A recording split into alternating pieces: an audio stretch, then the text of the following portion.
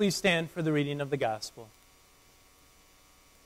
We read from Mark's Gospel, chapter 6, beginning at verse 1. Jesus left there and went to his hometown. His disciples followed him. When the Sabbath came, he began to teach in the synagogue. Many who heard him were amazed. They asked, "Where did this man learn these things? What is this wisdom that has been given to this man?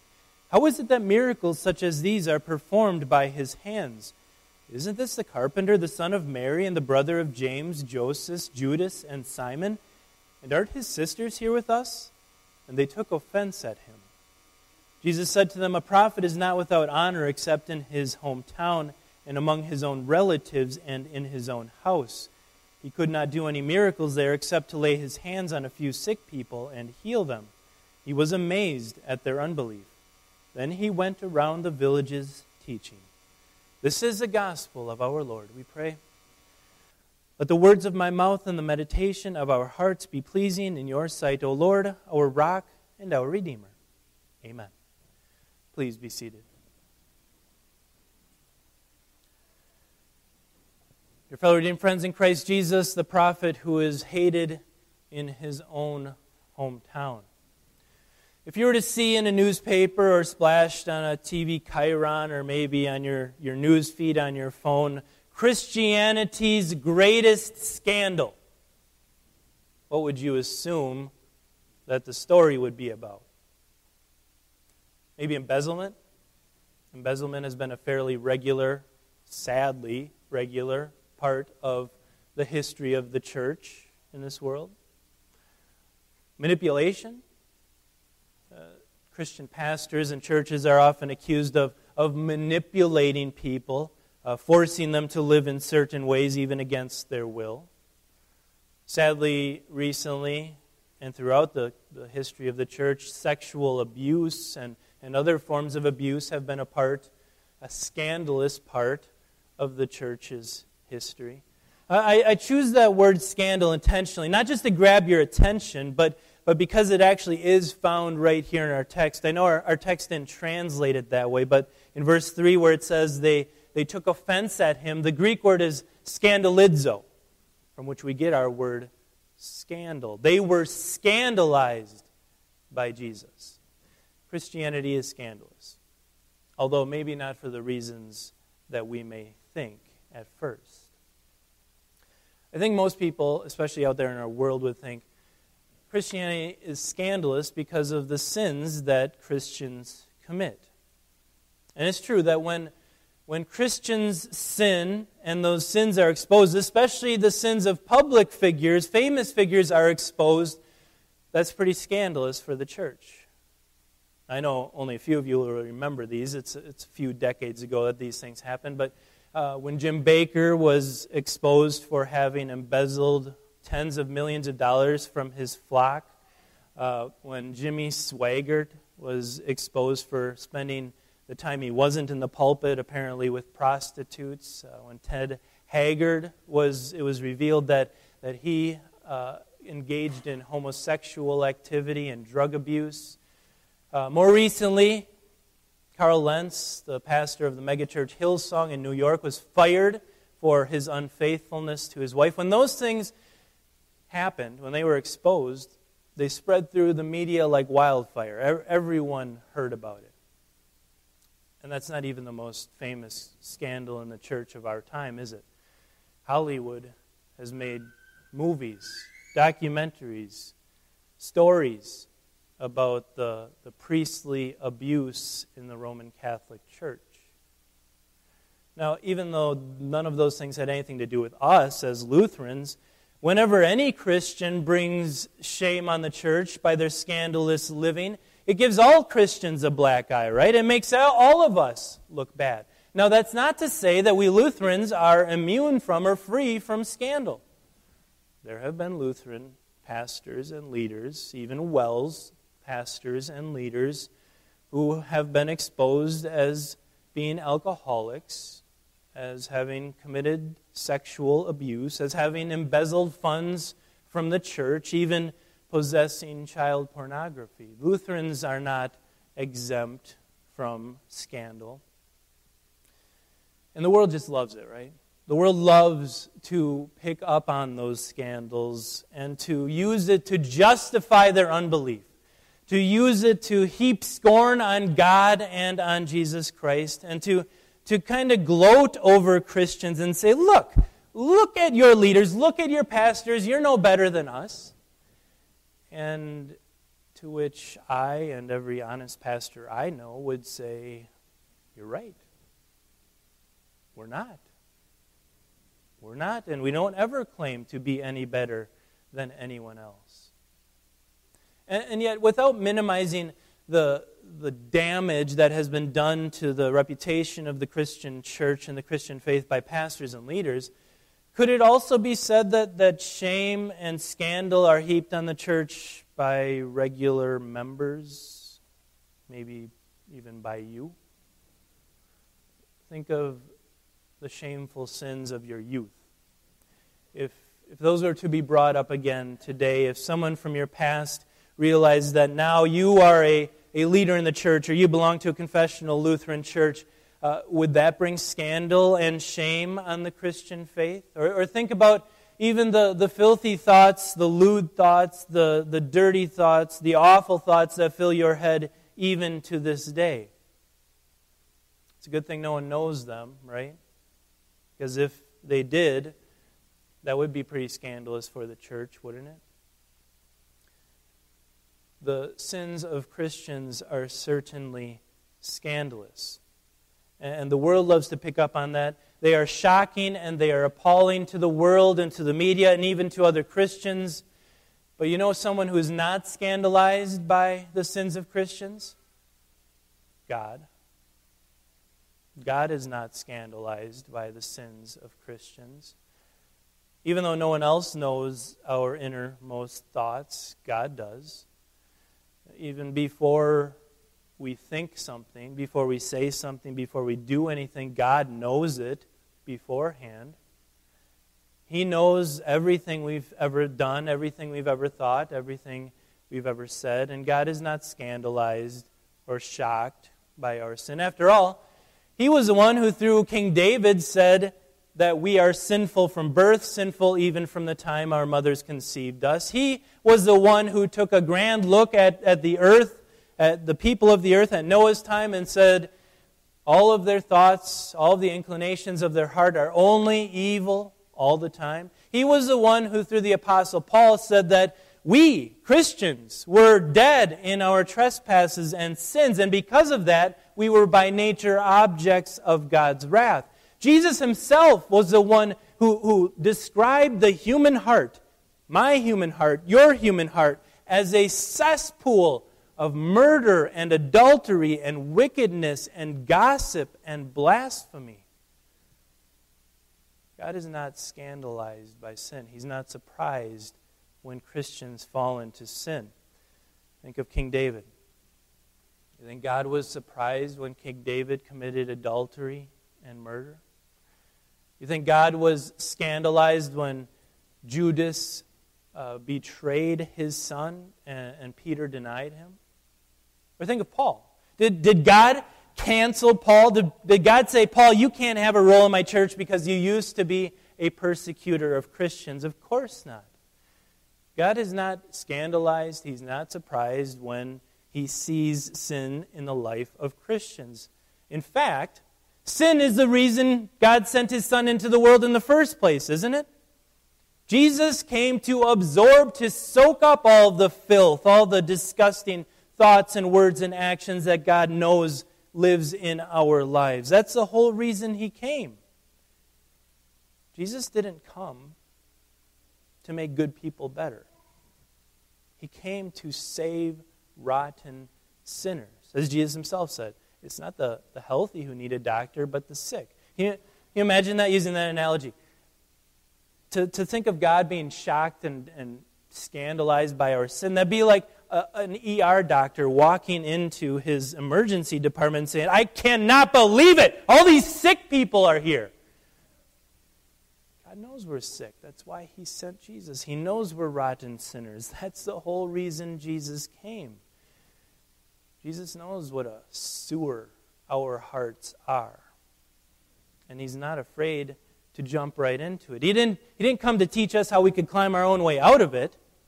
He came to take our place in it. And Jesus isn't offended. He's not scandalized by the sin that he finds in the sewer of our hearts any more than someone who works in a sewer would be scandalized by what they find there. They know what to expect. So the sins of Christians are certainly scandalous, especially when they're public, especially when they're done by famous people, but they're not the greatest scandal of Christianity. When people are offended and turned off and scandalized by the gospel, it's not because a pastor or a megachurch pastor or a priest was abusive or told lies or embezzled money. It's because of the holy, innocent Lord Jesus that they preach. When the people in your lives are offended by the gospel, it's not simply because you may have used foul language in their presence, or because you have a short temper, or because you're not very good at explaining the gospel. It's because of how meek and lowly the Lord you follow truly is. I just think it's kind of amusing, maybe ironic, in December when the rest of the world kind of wants to take over Christmas, right? They want to celebrate. They want to be happy. They even want to kind of make Christian carols, Christmas carols, their own. They enjoy singing Silent Night. And yet at the same time, isn't most of the world scandalized, offended by the very central truth of Christmas, which is the incarnation? You try telling somebody that Christmas is actually about the fact that God came down from heaven and became a man in the womb of the Virgin Mary, and they're scandalized by it. Yeah, right. Teenage, unwed mother gives birth, and there's no sin involved? Yeah, right. What a scandal. They don't want to believe that God would come this close to us. That all of the fullness of the Godhead could manifest itself in bodily form in Jesus Christ. People may say, okay, Jesus was your better than average man. He was a good teacher. He was good moral example. But God? You've got to be kidding me. That's ridiculous. That's offensive. That's scandalous. Maybe Jesus would be more acceptable to the world at large if he were more like the false gods of mythology. It's kind of strange, too, how those false gods of mythology have in large part been reincarnated in the superheroes of today. Maybe if Jesus was like Thor or Spider-Man or Superman, big, strapping, handsome, muscle-bound, charismatic, powerful, superhuman, maybe then the world would appreciate him, would look to him, would accept his claim to be God. But the Bible doesn't say that about Jesus, and so the Bible says the exact opposite. The Bible says, Isaiah says this about Jesus: he had no attractiveness and no majesty. When we saw him, nothing about his appearance made us desire him. He was like someone whom people cannot bear to look at. That's what Jesus looked like. But didn't he do some superhuman miracles? Didn't he speak with wisdom that was obviously out of this world? Of course he did. And even this hostile crowd in his hometown of Nazareth admitted that. Where did this guy get these things? How did he get the power to do these miracles? Where did this wisdom come from? So what was the problem?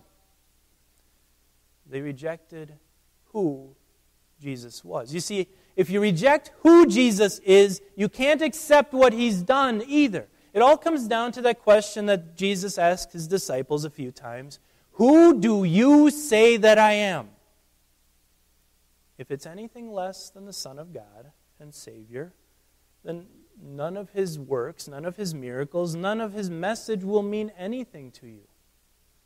The two go hand in hand. Jesus' person and his mission and salvation, they are all intimately tied to one another. And yet the people of Nazareth knew what he had done. They knew what he had said. And they were scandalized. They were offended by him. Why? They knew him. or they thought they knew him. They knew that he was just a carpenter, which at that time was not a very noble profession. They knew that there was a rumor going around that he was the illegitimate son of Mary and Joseph. They knew his brothers and his sisters, and they knew that they were just normal, ordinary individuals. And so with their logic, with their minds, they concluded, Jesus can't be any different. He can't be the Messiah. He can't be the Savior. He certainly cannot be God. And they were scandalized by him. And think of this. All this happened before Good Friday. Don't you think that the people who stand on this side of Good Friday have even more reason to be offended and scandalized by Jesus? There Jesus was beaten, and he was tortured, and he was nailed to a tree. And that's not who people think God should be. Isn't God supposed to be powerful? And there Jesus is hanging powerless from a tree. Isn't God supposed to be the one in charge? And yet on Calvary, it seemed like Pilate and his soldiers were in charge. Isn't Jesus supposed to be a winner? He looks like quite the loser there on the cross. Isn't God supposed to punish his enemies? And there it seems like Jesus, the Son of God, is being punished by his enemies for the sake of his enemies. And it's all very scandalous. And the scandal didn't end when Jesus' feet left this earth in his ascension into heaven either. Many people today, even many people who call themselves Christians, are scandalized by the ways that Jesus chooses to come to us yet today. To many, even I would say to the majority of the Protestant church, it is scandalous, it is offensive, it is ridiculous that baptism would be a means of grace. That through baptism, God adopts people, even infants, into his family, washes away their sins, and gives them life and salvation.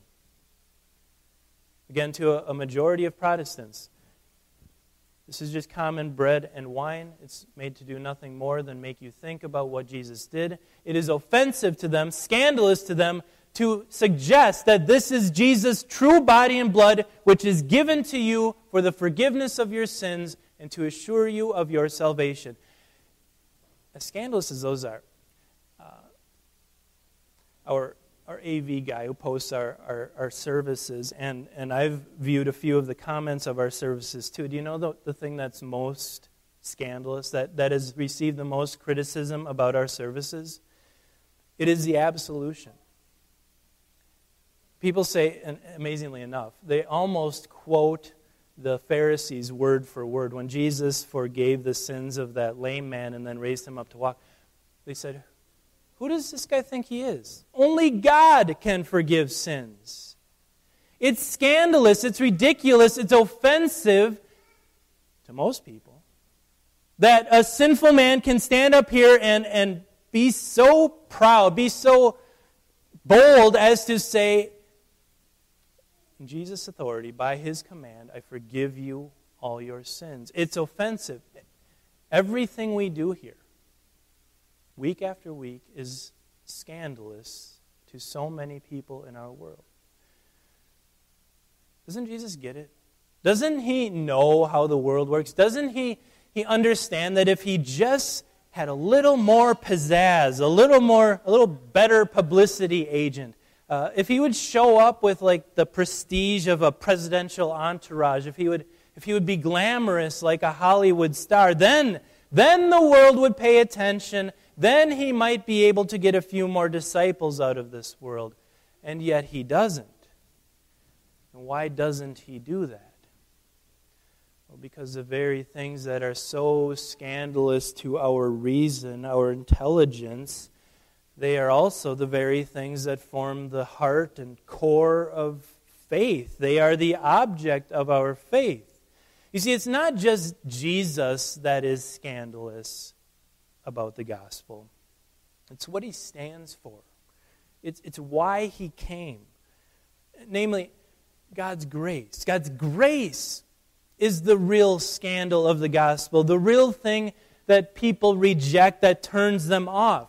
It's this. It's the idea that God loved His worthless, rebellious creatures so much that He sent His Son to become one of them and then to die on a cross in their place so that they may be saved. That's the offensive part, the scandalous part about Christianity. It doesn't make sense to our reason. It's offensive to us that the only way you can be saved is if God gives it to you as a free gift, and there's nothing at all you can do. In fact, if you try to do something, you end up nulling and voiding it all. That's because salvation can only be received by faith and not by reason. If we could accept it by reason, then we would have a role in our salvation. And no one believes in Jesus because they understand it. No one believes in Jesus because of their reason. No one says or confesses Jesus was born of a virgin, conceived by the Holy Spirit. He suffered and died on the cross and then rose again. No one believes and confesses that baptism saves, that communion is Jesus' body and blood, that a sinful man can stand up here and actually forgive your sins, and the forgiveness is as valid here as it is in heaven above. No one can accept that by their reason. We can only receive that as a free gift by faith. And if you believe and confess those things, that God became man and God died for man and God rose for man, if you believe that through these means of grace God actually does come to you and forgives your sins, then you are the recipient of the most powerful miracle in the world. You have received from God freely the gift of faith. And you don't get to take credit for it, and that's okay. And you don't have to understand it either, because you can't. It is merely a gift of God's grace that you believe these scandalous, offensive miracles that we call the gospel. Christianity is scandalous. It always has been and it always will be. But it's not what you would think. It's not my sins. It's not the sins of megachurch pastors. It's not the sins of the priesthood. It's not even your sins that are the real scandal. Because God has removed that scandal. God has removed your scandalous sins by the sacrifice of His only Son on the cross. What's truly scandalous is God's grace.